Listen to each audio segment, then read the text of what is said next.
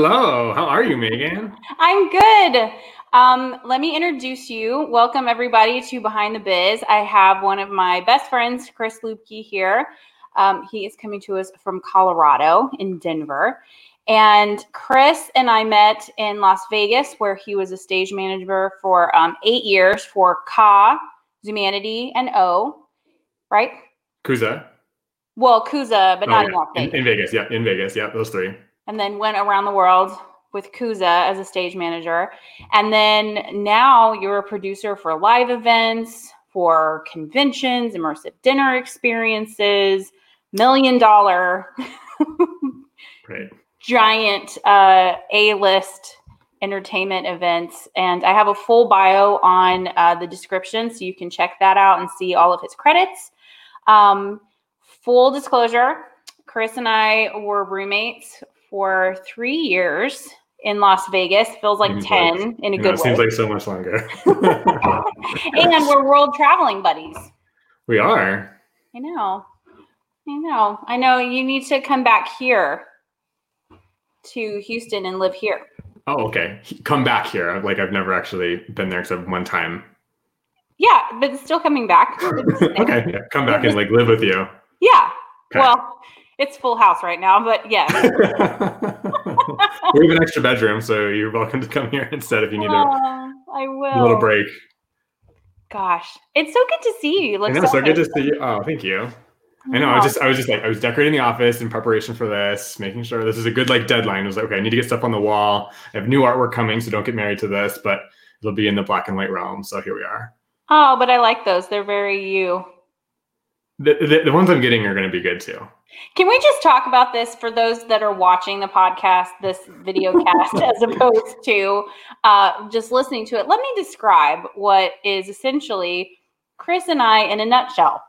Because I compare your aesthetic a lot when I'm like, oh, Chris would love that because it's like gray or blue. Blue, yeah. Or like shades of blue and black, yeah.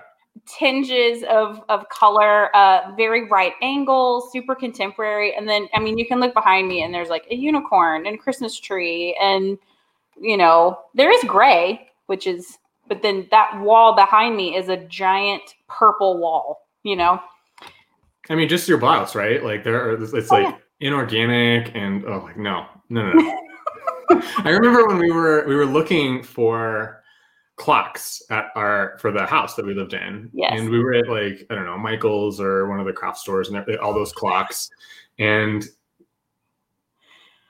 at the same time, we were both like, what about this one? And I was pointing something that was like clean and like easy to read. It might have been square. And yours was like pink and like had little like frilly designs. And like the clock was like this big. And it was mostly wall decor and like a clock. Like that's what it was. And I remember like that's the pinnacle of like the. Yeah.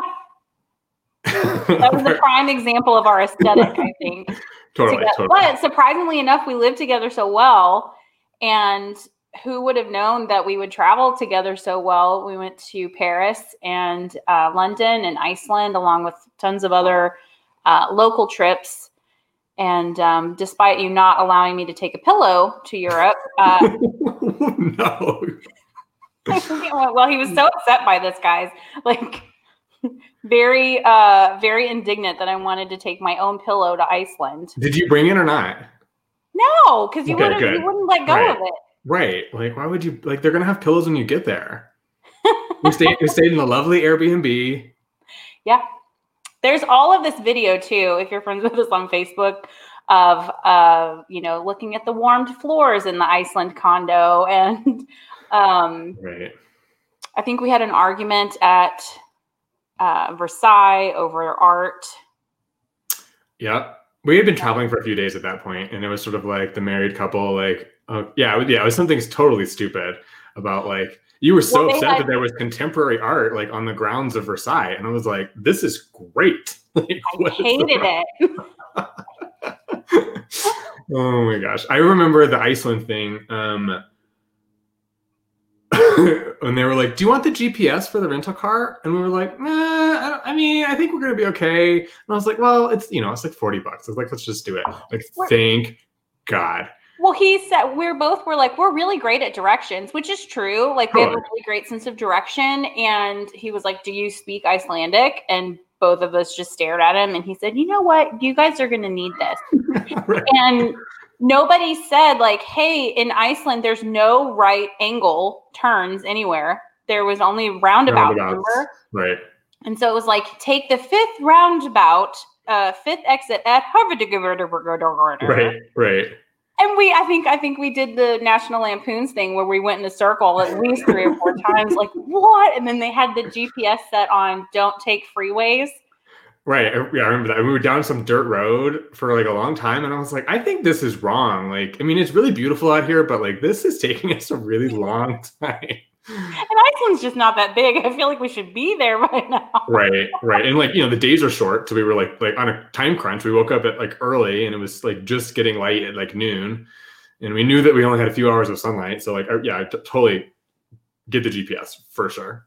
Absolutely. And also, if you can, travel with stage managers because he creates Excel sheets for your day's activities with options. Like these are the things that are open. We could do A, B, C, D. If we do this, this is how much time we have. And we had that you made it a giant one. I mean, it was like a fold out. Yeah, we bought it with it's color coded. Right. We knew everything was in the time zone it was. We had like open space. There was free time. Yeah, it was totally, absolutely. I do that for all the trips that we do now. It worked out really great because I feel like when you travel, sometimes you can get overwhelmed because there's so much to do. And so to wake up and be like, what are our options today? And then it was lovely. So FYI, if you don't ever know any stage managers, travel with them, find one, travel with them. I want to back up to way before you and I met, which was the most fabulous day of your life, of course. 100%. I totally remember that day too. You do? I do. Because I was like new at KA. All right, this will be real quick. I was new at KA, and I was like an ASM. I didn't have much responsibility. It was like my first or second day. And Brett Palmer was like, why don't you like go like meet people? And he was like, get out of here. Like leave the office for a second. And I was like, okay. And I was like, deer in the headlights, like shy, reserved, introverted, and like was like marching downstairs to like where you guys were all sitting. And I like just sat down and you and Kelsey were like in the middle of dinner. And I was like, hi, like sort of presented myself. I was like, here I am, and that's totally the first day. And it's funny to think like if I hadn't had done that, if Brett hadn't had like forced me to do that, get out of my comfort zone, what would have happened? How would my life be different today? So, well, it would definitely be less magical. All right. So before I met you. Oh, yes. So before you met me, you were not really looking at doing theater for like a living. You went to college for something else in like the larger scheme. Correct? Sort of. Yeah. So I went to college and I entered college with the intention of getting a chemistry theater double major. So it was always those two, right? It was always those things. And like in high school, I like loved math and science, and I was really, really good at chemistry. I liked thinking about how molecules acted, and like specifically inorganic chemistry, which is more math based. I got a little fuzzy in some of the organic stuff because it's a little bit more like, well, if this molecule and this molecule hit together in like this configuration, it's different than if they, and I got a little like, this is too ethereal for me. So the inorganic stuff, it was all about the math.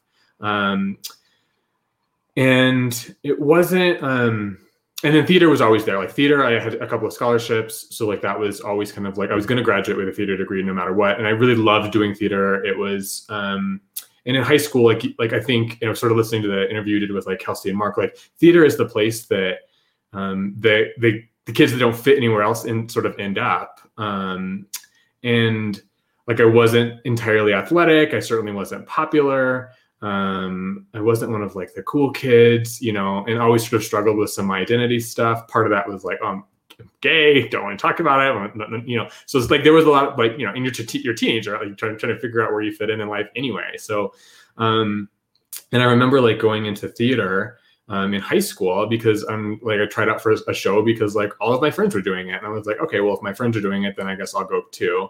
And I ended up like not getting the part. Ah. But they were like, why don't you be the stage manager? And I was like, okay, like same thing. I was like, whatever. Like all my friends are here. It's an after school activity. And same thing. Like that was like totally fortuitous, right? Like that experience really changed my life. So like I ended up stage managing all the rest of the shows in high school, and then went into like college knowing that I was going to be a stage manager. I was like, I'm not here to be a designer. I'm not here to act. I'm not like, there were kids that were sort of like playing around like, oh, I'm gonna get a theater degree because it sounds like fun. Like I was like, no, I'm like on a mission. Like I know what I want to do. I know what the end goal is. And yeah, so I ended up going to the University of Denver, which is a small liberal arts school, which is mostly known for business. They have a really small theater program, which was great for me because it was liberal arts. So we sort of tried everything. So there were some days I was acting, some days I was making costumes, some days I was hanging lights. So we sort of learned the whole trade of theater, and as opposed to sort of like, oh, cool, like you're a designer, you're going down this one specific track. Yeah. And I was the only stage management student. So for me, it was really like fortunate because like I had my choice of shows, right? Like the faculty would come to me and be like, cool, like here's what we're thinking about doing this year. Which shows do you want to do? And I was like, this one, and I'm going to skip that one because I've got a bigger chemistry project or something like that. So I was able to sort of pick and choose. And then I became sort of the mentor for the other kids that ended up stage managing those roles because I was the only one sort of knew how to do it. And the chemistry, so going back to the chemistry thing. So I was always sort of chemistry, and it was always like, cool, like I'm not going to make money in theater. Like I knew, and I never was going to be a starving artist. I was just, that's like not like my MO. So I wasn't going to make it. It's an understatement, I think. Right. Like, and like, I remember going to like New York with my parents. And we like, friend of a friend, somebody worked on Hairspray, the musical, and we like didn't see the show, but we ended up going backstage. And I remember kind of like, this is so cool. Like, this is how it works. And being told, this was like I think I was still in high school at this point. And I remember just in awe of like how it all worked. And it was super, super cool. But I sort of came out of there being like, oh, like, I don't want to live in New York. I don't want to deal with the subway. It's cold. It's expensive. Like people work really, really hard to create art there and continue to do so. And like, thank God that those people exist, because like our industry wouldn't be what it is without those people. I just knew that I wasn't going to be one of those people. Like I needed a theater that was like going to be nice and built for me. And like, so when we went to see a Cirque show, right, I was in Vegas again with my parents. We're on some vacation. And I remember like we went to Mystere. And I remember like I'm getting goosebumps thinking about it because it was like such like an impactful experience to like watch something that was like so avant-garde, so like out there, all these moving pieces, and we were sitting pretty close to the stage. So I remember people like crawling over you, and then like that bungee act where they're like just falling on top of you. Like it's powerful. It's cool stuff. And I was like, this is what I want to do. So like I went into college like knowing that like I was going to work for Cirque. Like that was the end goal. I wanted to be a stage manager at Cirque. So for me, like all of my experiences were sort of like, cool, like how can I make this show better? What ways can I make tools? And in school, you sort of like, pick and choose what things you don't want to do. And I realized that like I didn't love rehearsal. I didn't love like blocking notes and watching the show come together. Like I watched this, like the pieces all come together, but like sitting in a rehearsal room, like just scribbling notes and like reading line, like an actor's like line, and you're like reading it back. Like I was always off book. I like made somebody else do it because I was never focused enough to do that. Keeping track of props, like there were like too many like minutia details that I was like, nobody cares. Like this is going to happen. And, and I had beautiful paperwork, right? Like my paperwork was gorgeous, very aesthetic, right? It was a whole thing. And then I remember like, when I actually ended up getting an internship at Cirque, like I remember John Gruber, he was like, you know what? He's like, any monkey can do paperwork. But he's like, to be like a really good stage manager, you have to like have those soft skills. You have to sort of know and understand, who your players are, what they're going to be, what their day looks like, and how you can sort of best facilitate. Like we're here to facilitate a process, getting from A to B. And it's not just about writing the paperwork. It's about making sure that people trust you and understand you, and you can get your point across really efficiently. like those were like the more important things. And that was a really like important life lesson to me. And I was like, you're right. Like I spend like a lot of time thinking about what this paperwork is, and it is pretty, and it's nice to like look at something that's nicely designed and is easy to read. But it is more about like who you are as a person and what skills you sort of bring to the table. Anyway, that's true. I think that your mind is very interesting because you are able to do both of those things. And by both of those things, I mean, have an efficient process of stage management. But I feel like your people skills, and especially over the years, as you've gained more and more experience, your people skills dealing with the different departments is really quite excellent. You know, you stay very calm, which I think is hard sometimes, especially in high intensity situations. CAW could be especially dangerous. You know, we have rehearsals and moving parts. And so to stay very calm amongst artists that are not always so calm or don't speak the language, or right, they're new to the show. And right, like some part of our job as stage managers at Cirque specifically was like you're teaching gymnasts to be performers, right? Like gymnasts, they come back and they miss a move and they mess up, and they you know, immediately their face shows it. They're like, oh, like I didn't hit that. And I was like, no, like keep smiling. Like this audience, they want you to do well. Like they don't care what they saw. Like if you go and do one flip instead of two, like they're thrilled because they've been drinking and they're just excited to be here. Right. That's so true, like and if you're it's teaching them to be like excited about and turning them from like acrobats into artists, right? We called them artists because like that's what they were. Right? They're creating art. And there's a lot of technical things moving on kind of around you and in you and like above you and, you know, off of you and like all this stuff. But right. So it's taking all those pieces, which is why it's Cirque, like the stage management team sits on the artistic team, not on the technical team. And that was like one of the big interview questions that we would always ask people coming into Cirque was like, do you find stage management to be more technical or more artistic? And the answer is it's kind of got to be both. It does. Because like the technicians are there to make sure that all of the equipment is working in the way that it's supposed to work. And then they sort of like hand it off to stage management and the artistic team to sort of make art with it, right? Like, so like there was a fine line between like, I'm not there to manage, and like this is different than like Broadway or like regional theater, right? Where the stage manager is in charge of the technical crew. Like this is, I didn't like none of the technicians, the sound technicians, the audio technicians, the automation, like none of them reported to me except within the 90 minutes of that show. Which is when I was like, cool, this is what I want it to look like. And can I do this? Yes or no? Those were kind of the answers. So when things went wrong, and they did all the time, which is like sort of like why we're there and why there's 7 stage managers on CA. Seven. Right? Like, well, because you're managing, it's not just stage right, stage left, stage left, right? You're managing 13 floors, 3 basements, 2 grids, right? I mean, it's crazy. There are people all over the place. Yeah, I mean, so like you need all that stuff to come together all at one piece, and like that in sort of like with stage management. Whenever you were an ASM, and then did you come straight to CA or did you go to O first? So I was at Zumanity as an intern, and then I was on Kuza as a backstage manager, a BSM. And then so I toured there for a little bit, and then I came to CA as an ASM. Then I went to O as an ASM, was there for 2.5 years, and then came back to CA as a SM. Right. Yeah. Let's talk about tour, because that was really fun. You were also very tall for that tour because y'all were in Japan. Sure. It was like a celebrity. I just remember you being like, I keep hitting my head, but the food is amazing, you know.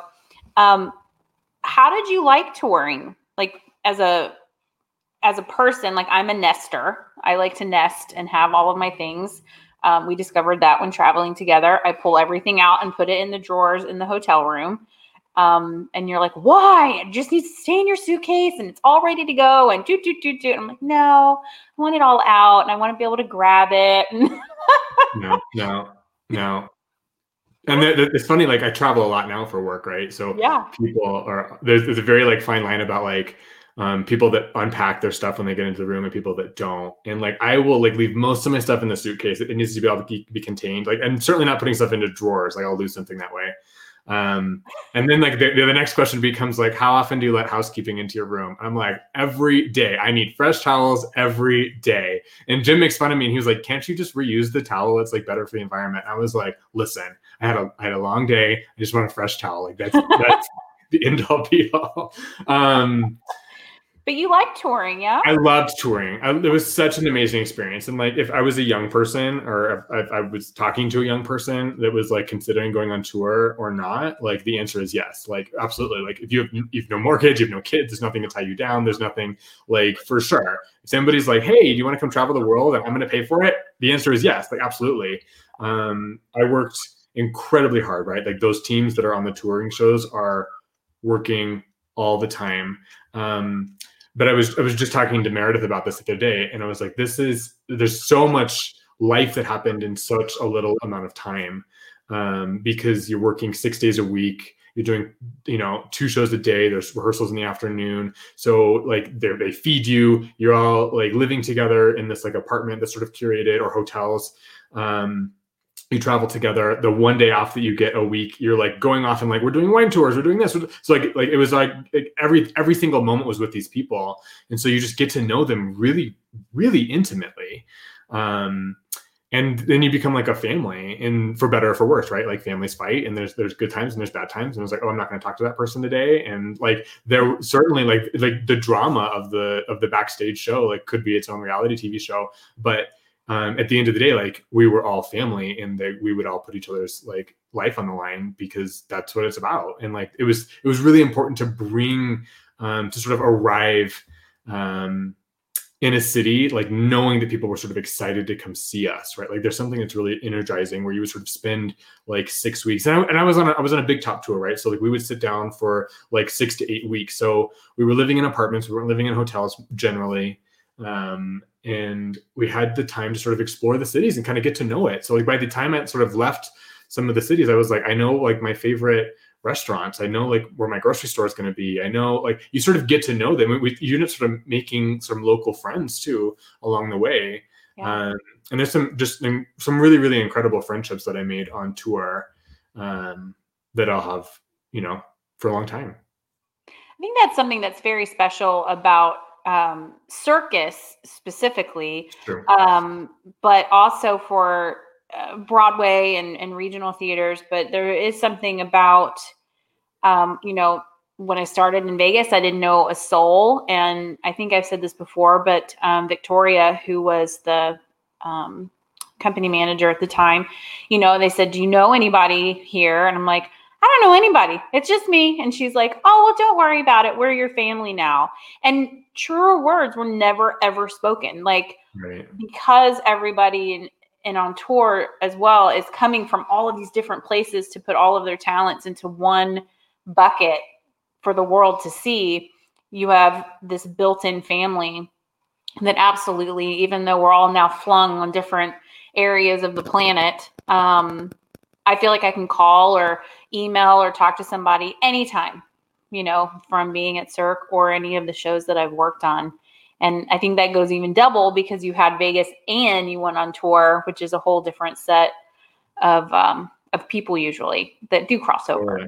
They cross over a little bit. Yeah, but they are separate a little bit. And like there is a lot of camaraderie that comes in that. Because Vegas in and of itself is a difficult place to live. It's very transient, right? Like you and I would experience that. We're like, even when we were traveling, people are like, oh, where are you from? And they're like, well, I'm from Houston, but I live in Vegas, even though we'd been there, for years and years and years. Like it was like the home. I like owned a house there. You owned a house there, right? Like but you're never really like from there. They're unicorns. It's very interesting, right? And there's so many people from all different walks of life. And Cirque is interesting. I was talking to Jim about this the other day. The Cirque is interesting because you're putting like incredibly creative people in kind of a boring job, right? Like we're doing the same show every single day. And it does become, it's not boring. It's monotonous, right? It's static. It becomes like, okay, cool, I'm doing this again. And like, even when you're operating, this was a big thing when we were like teaching the interns, right? Like, oh my gosh, we're going to do a show. And we're like, yeah, like, but the show is like when we get to relax, like we just get to do the show. Like the work happens before the show when we're doing trainings and rehearsal and getting the lineup set and stuff like that. But when the show actually starts, everybody's like, I'm just gonna, it's like A to B, B to A, you know, it's just like the dominoes fall and like, we're just chugging right along, the train's moving, and and then, you know, you're being backstage and you got your track and everybody's, you see the same people at this certain time and you're going to know like when you're going to catch people. And like the show is like the Zen moment of your day, which is not the way that it is in my head in like, on Broadway or in regional theater, where like the show is like, that's where it's all at. So there's a difference when you're doing the show over and over and over again. And like when you're in, you know, college, you're like, oh, we're going to do the show again. And you're like, oh, this is like the 6th time. Yeah. You and have like at CAW, right. You're like, this is the 600th time I've seen this week, you know? I mean, and that's interesting too, because like even as a stage manager or calling stage manager at CAW, like I would notice something different about that show every night, right? Like something you're like, I've never seen, do they do that every night?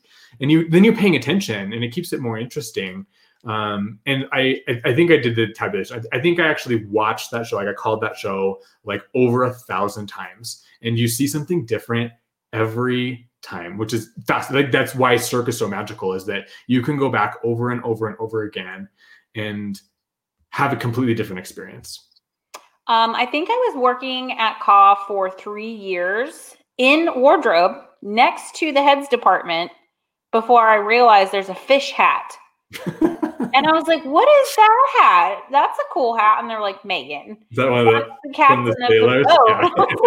Yeah. Right. Did you just add that? And they're like, right. Not even a little bit. It's been here since the beginning. And I was like, well, you moved it. I've never seen that. But there was always different things like that where you're just like, what?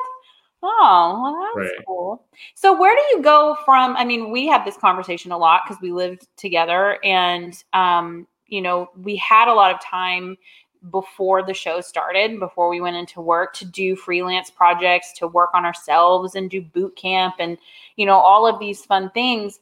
And at some point, most of us choose at some point to branch out. And when Cirque is the pinnacle, when you're younger, right? And it's a very comfortable job, usually. It pays really well. It's amazing people. And so I think there's a lot of trepidation about moving outside of that bubble. You chose to do so, and now you get to do kind of what you did at Cirque, but with different shows and different formats. And some of those are very exciting. Also noted that because you were with Cirque, you also still have access to really crazy talent. Right. They're my friends, right? Right. They're your friends. And so I remember you doing a phone call and being like, I need somebody that can do a really crazy aerial act, because I was like, I just need something. I need something acrobatic, and it needs to be next week in Greece. And so what happened? I mean, that was an insane. Can we just talk about that for 1 second? Because I think as a producer, to know that you can pull off this act while everybody around you was like, what are we doing? And then for it to come off was so cool. What wound up happening? Right. Well, okay, so let's go back to like leaving Cirque, because getting to Cirque and sort of arriving and then sort of being there for a little bit, because you're right, like going back to like college when I was there, it was all about like, I want to be a stage manager at Cirque. And then at some point you sort of arrive, right? And you're like, here I am. And for me, I was 25. I was calling arguably one of the biggest shows in the world. I had millions of dollars of equipment and people's lives at my fingertips, right? Like, and it was fun and exciting, but it was also monotonous and sort of boring and sort of like, cool, I've got to do this again. And it became a job, right? It became a job. And it, like, again, never boring, but certainly static. And you sort of, and people like other Cirque of that family, they end up doing like, like midnight cabarets, and they do freelance shows, and you did like, your makeup and photography projects, and like people start kind of branching out, and there's this sort of this like weird kind of subculture of art that happens in Las Vegas, which is very interesting and intriguing and all that stuff. But a lot of those people, because you get the same thing, you're like, it pays well, you're doing well. But yeah, I remember like we talked about this, right? It was like, here I am at 25, and we made jokes about this. So, like, we're at the top of our field. Like, what do you do from here? Like, where do you go? Like, what's the next step? And I remember getting a little panicky because I was like, I don't want to get stuck and feel like I'm not growing and continuing to challenge myself and learning something. And like the easy way to do that is just switch shows and do something different, right? So like, okay, well, I did 2 years at Con, now I'm going to do 2 years at Love, and just sort of like, you just sort of change up the scenery. But at the end of the day, you're sort of doing the same thing, but with a different set of people. But the skill set's the same. But how do you continue to grow your skill set? So for me, I ended up sort of making the leap into corporate events. And I did that basically because I got panicky, and I like started shotgunning resumes out there. And I was like, anybody that will hire me, I'm realizing that I don't want to stay here forever, even though I love it. And I ended up at Freeman, which is a company that does like big expos. And I worked for their audiovisual division. So I was in charge of doing all of their big like conference stage shows. So these are like galas and keynote speakers and product launches and stuff like that. And it was on sort of the more technical production side.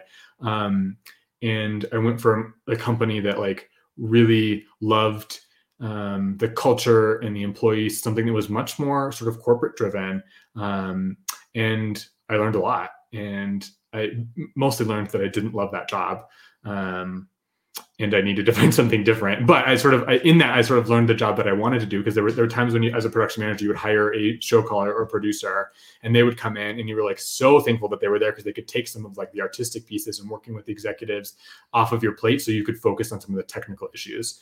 And I was like, that's the job I want. So then I ended up leaving Freeman and just going freelance, and was doing that for a long time. And then we moved to Denver, and then I ended up getting a job here in Denver with a company called Unbridled. And they are a event production firm that does lots of sort of corporate events. So like this was sort of like the new way for me to sort of express myself artistically and creatively, but also like do all the things like logistically and management oriented and people oriented. So my job as a producer now is to sort of like come to a client and be like, or a client comes to us and, hey, we want to do a show. And my question always to them is, why? Why are you doing a show and putting on this meeting for X number of people instead of just sending out an email? Like, why are you bringing people together? What's the value in that, right? And that sort of changes the way that they're going to approach the meeting. And then it becomes like more about the story. What's the story that you're trying to tell? Like, who are the people that are going to come to see this? Are these your customers? Are these your employees? Are these people that you want to work with? What's the end goal? Are we trying to impress them? Are we just trying to get information to them so they can do their job better? What's the end story? And then, so we focus mostly on corporate events, but you're right. And the one in Greece particularly was a more social event. And we do some of those other things too. How do we continue to engage people that are in these live environments? So the one in Greece was for a private family. They were doing, it was a birthday party / wedding / anniversary. And yeah, like I got brought in sort of late in the process, and they were like, we need some sort of art. You did a really great job on our corporate event. We need something that's going to be kind of cool. Go. Showstopper, here you are. Oh yeah, and like that's always like, what's the wow, right? Like, what's the wow? And before you can have a wow, you have to have a why. So that goes back to the story. What's the story we're going to telling? Are we in Greece? Are we embracing that theme? Are we embracing that? And we ended up doing like this, like big kind of Greek sort of festival, and we had like, there were statues, and there were artists, and there were places like the kids could go and they could write like ancient scrolls.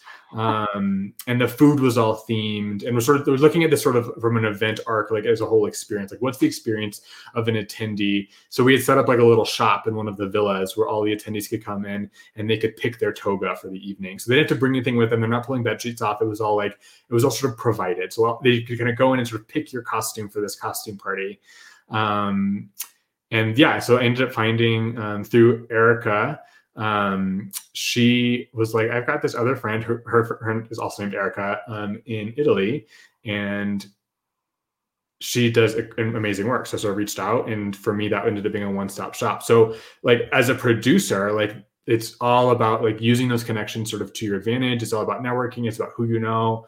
And it's not about pulling favors. It's about sort of like massaging, wants and needs, and then like how can I help you in return, right? So like you give me this, I give you that, like it's a trade. And I think the family, like the Cirque family, is like always very sort of willing to sort of get out there and give those sort of perks. And I hired JJ and the Wushu troupe to come do another show the next year, right? Like same thing, because I knew somebody. You're sort of like, hey, I think I've got someone that's got a skill set that's sort of interesting. Let me get them on the phone. We can talk about it. But that falls into that because we're, on a machine, it lends itself to people wanting to find creative outlets outside of the show because it is a job by then for a lot of them that have been in it for 10 plus years. And Right. So doing things like that and branching out and getting to do events and show off those skills and work on different ones, as well as getting paid to do that sometimes, is really fun.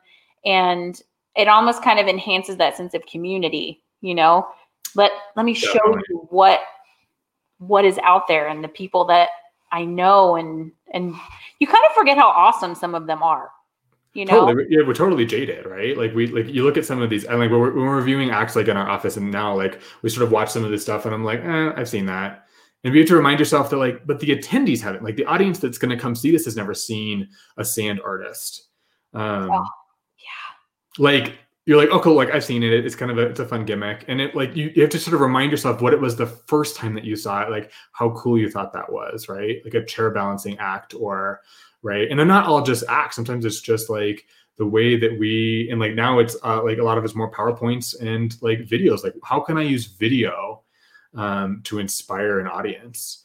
Right. And like as an editor, like those people, like they watch the thing over and over and over again. They get like the song drilled into their head and like, I never want to hear the song again. But like for them, it's a job. It's like, it's a workflow, but you sort of have to remind yourself like that this is really exciting. And even at Cirque, and now like when I'm like doing shows now, like instead of like watching the show's the show's going to happen regardless if I'm paying attention to it or not.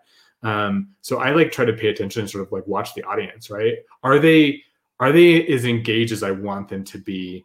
And are they, and you capture these moments of like, they're smiling and they're actually listening, right? And they're like, oh my gosh, like look over there. And like, even at Cirque, right? We would see that. And like, I would go into the house and when the bird was flying and everybody is just like totally in awe of like watching the stage move. And you have to sort of remind yourself that like what we do is really, really cool. And that was what I heard about leaving Cirque, is that like Cirque was sexy, right? Like to say like, oh, I work at Cirque du Soleil, it's like a sexy title. No matter what you do, right? Like even like people are like, oh, do you perform? And you're like, no, I can't do a cartwheel, but like here I am. So true. And like we weren't involved in the creation of those shows. We weren't like, we were operating them. And it was still sexy. And I remember like you felt proud to wear like the logo, when you got your like 1 year anniversary jacket, like people would like at the grocery store be like, oh, can you get me tickets? Like, always. Like always, right? Like it was just nice to be sort of recognized and feel valued. So like leaving that, going to a company that's maybe not as well known, there's a risk there. But I think it's a risk worth taking because like you sort of have learned that you can do it, and you're never really sure like what's on the other side of that hill, right? Like what's gonna arrive, and to sort of learn like if you like, for me, like if you sort of arrive in a job that you're not loving, then don't stay. Like find something that like does bring you that passion, that does bring you that joy, because because you have to love what you're doing. And like, that's always my mantra. Like this has got to be fun. Like the second it stops being fun, like I'm out, I'm going to find something different. I said that at Cirque. I said that at Freeman. I'm, my current mantra, my current role, like it's as long as it continues to be fun and there are more good days than there are bad days, like right. There's always something else you can do to earn money. Yeah. I mean, what do you find this year particularly, obviously, has been hard. Yeah, totally. And, your business is slightly different than a show, but at the same time, it's the same because it's usually about the gathering of human beings in one place and somewhat close together. So I know that you've gone into digital stuff a lot more this year, but what kind of keeps you motivated during this time? It's tough, right? It's really hard. Yeah, like our company pivoted hard to virtual. And we were lucky enough to sort of develop a platform that allowed attendees to sort of get together. And then we're constantly talking about what the engagement is. But yeah, like at the end of the day, during the pandemic, you're like, how do you engage someone that's sitting at home in front of their computer, usually at their dining room table, like by themselves, right? Like it's not fun.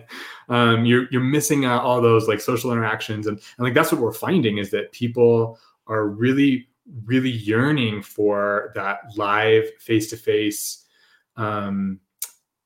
meeting, right? Where it's not even like the meeting itself, it's the stuff that happens after the meeting where you're like at the hotel bar and you're like running into old colleagues and you're like, oh my gosh, I haven't seen you. Where do you live now? How's your life? What are you working on? And like our jobs are like to connect like this person and this person, let them talk and share ideas so that hopefully something in their company can like come better, right? It's all about sharing ideas. So like, how do we continue to share?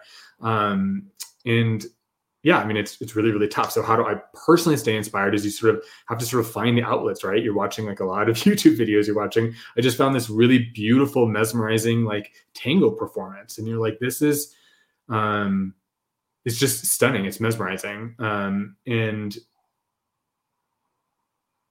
like it's like that, those are the kind of things. And then like Hamilton, right? Like we were watching Hamilton and I think I told you this, like I couldn't finish it. Like I struggled. Like it's supposed to be this like beautiful, like amazing piece of theater. And I'm sure it is in real life. But on the screen, it didn't translate for me. Like it didn't speak to me. I felt like I was watching a TV show. And at the end of the day, it was me and Jim. We were on, the couch sitting together and I wasn't in an audience. You missed the oohs and the ahs and there's just an electricity. No, totally. Of that shared community experience of like everybody's doing this together. And I feel like that's sort of like what our job is now is like, and where I find like the joy and the passion is taking an audience and like giving them a moment that like eventually turns into a memory, right? Where you're taking something that is very like ethereal and you're taking them out of their day-to-day normal life, good or bad, wherever they are in their headspace. And then you're presenting them with a totally alternate reality that they get to live in at Cirque for 90 minutes for a show for a day, in a virtual environment. And for one of these virtual shows, I'm taking 30 minutes of your day. Maybe you learn something, maybe you not. So sort of all in an effort to sort of just change the way that you think just a little bit. Whether that's escapism to be like, oh my gosh, I just needed a reprieve from the stresses of my day-to-day life.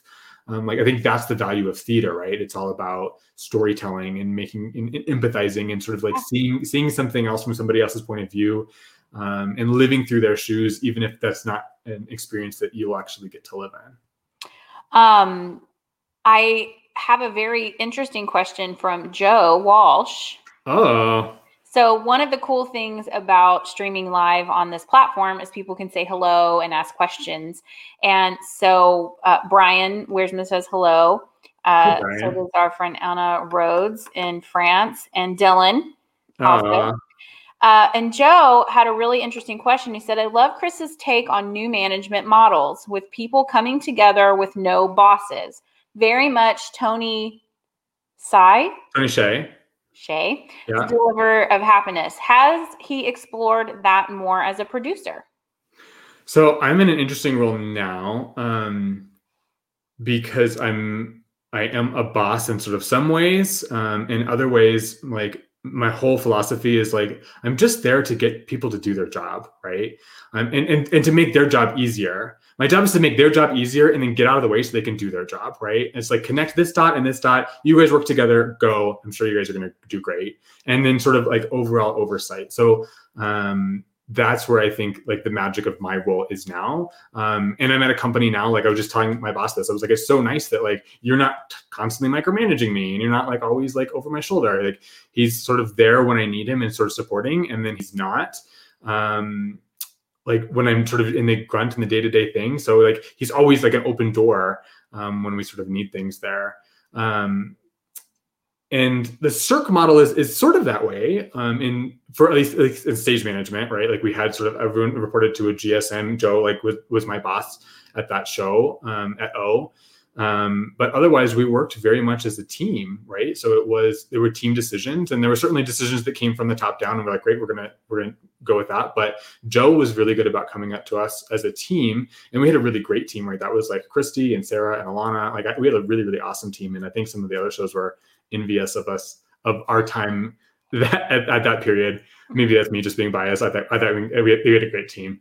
But we would sort of make decisions, and Joe would come to us and would sort of play things out and be like, well, what do you think is going to be the best way to do this? What's going to be that way to do that? And we would sort of come together as a team.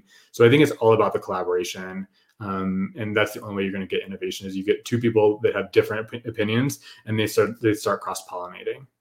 It was one of the things I wrote down about and Joe specifically, you may or may not remember this, he used to play catchphrase, or we used to play catchphrase, right? He would like the catchphrase game. Yeah, the game that like beeps and you have to like try to get people to guess words. And like it was always like super fun, and we always look forward to it. And it wasn't until like a year into it, we were playing this game, and I was like, this is fun. And we were certainly like on the clock before the show started, sometimes between shows.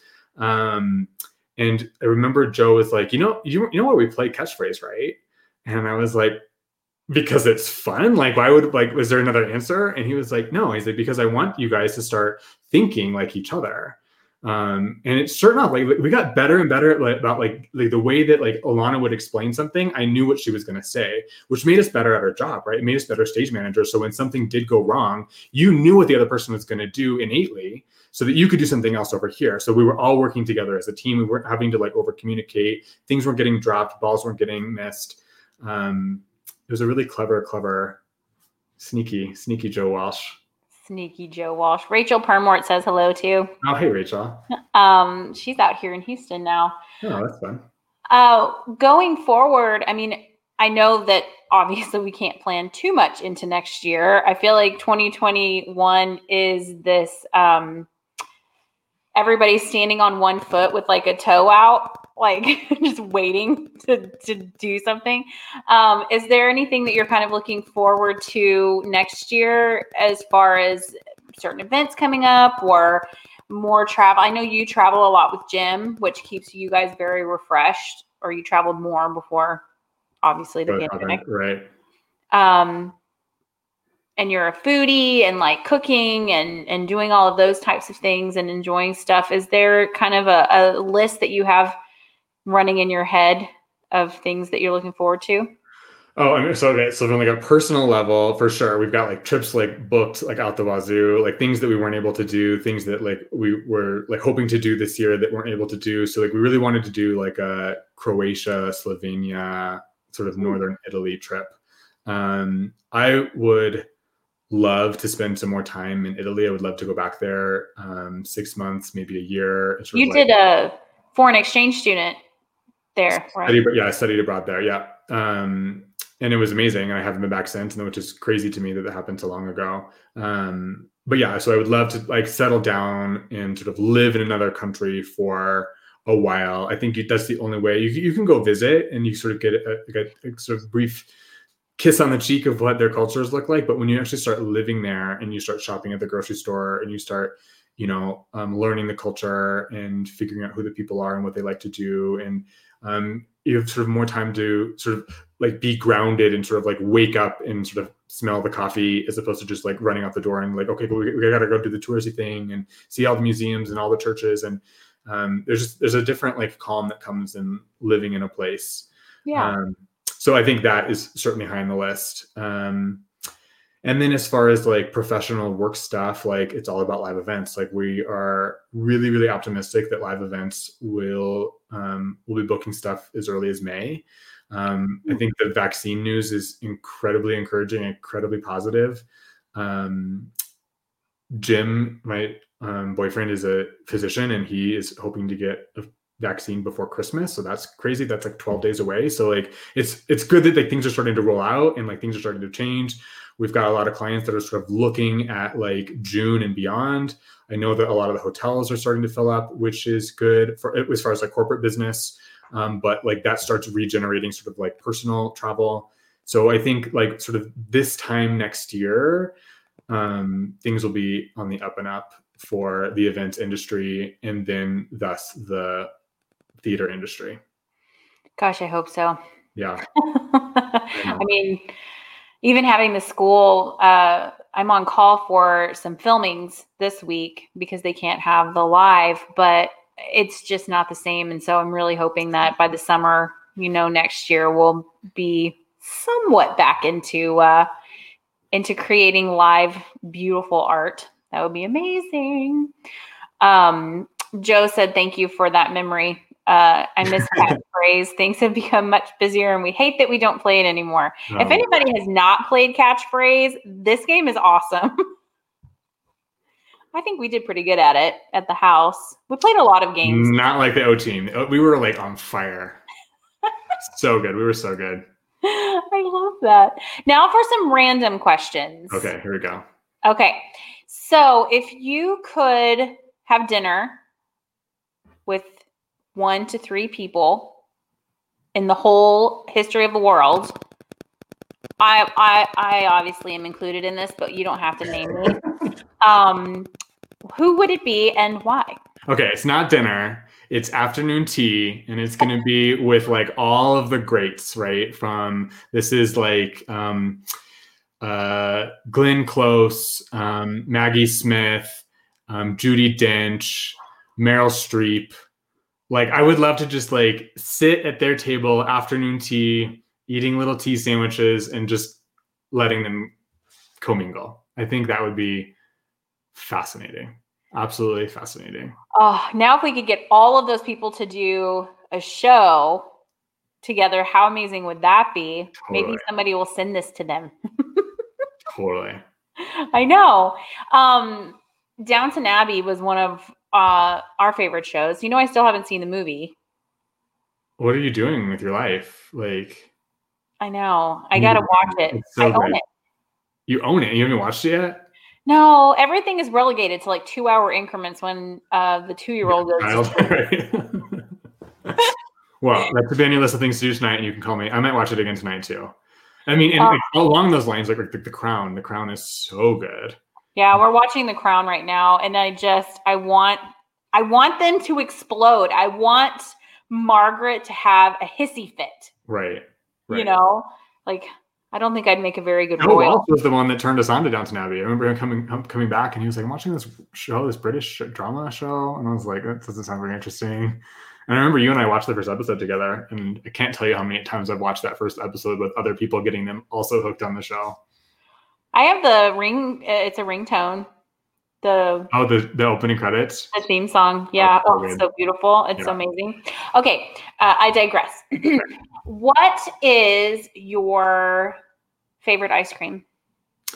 Chocolate chip cookie dough. Really? What do you mean, really? What were you expecting? What was it going to be for you? What did you think it was going to be? I don't know. I guess I thought it was going to be like cookies and cream, maybe. I mean, for sure. Like anything with cookies in is good. Right? I have a total sweet tooth, but like it's the cookie dough that I'm after. Frequently, I will make a batch of cookies, and I don't really want the cookies. I'm in it for the dough. Well, yeah, you also came home and were like, Megan, I found this thing at Trader Joe's that we have to put on everything. And it was the cookie butter. Cookie butter, yeah. So that was back when it was like hard. You had to like ask behind the counter because like people were like stealing and getting in fistfights and stuff. Like that was like cookie butter era. It's easier to find now. Hate? What is the food that you hate? I'm not sure. I have a hate food. I have a funny story about hate food, and I changed. So I used to like not love Brussels sprouts, right? Like It's just, they were steamed. Like I can picture like the container that my mom used to like make them, like that they smelled bad. I think my mom was watching, so like no offense, like they just weren't good. And it wasn't until like much later when we started like roasting them, right? Like you get the caramelization, all the flavor. So like Brussels sprouts are now one of my favorite things. And then for my company, like this year, like they did like, instead of like a Thanksgiving like gathering, they did like a virtual Thanksgiving like cooking show. And so I was like one of like the cooks, and I made these like crispy Asian Brussels sprouts, which are key. Yeah, I like don't know. that. We eat a lot of things. We used to do Iron Chef too. We used to do Iron Chef. That was super fun. Where like, yeah, we would like, somebody would draw an ingredient and we would all get a course, and you'd have to make a dessert with avocados or soy sauce or something like that. Like that was fun for sure. Yeah, that was definitely fun. You had mentioned kind of a motto earlier, but is there a motto that you find yourself kind of living by these days? Have fun, be kind, use good judgment in all things. In all things. All things.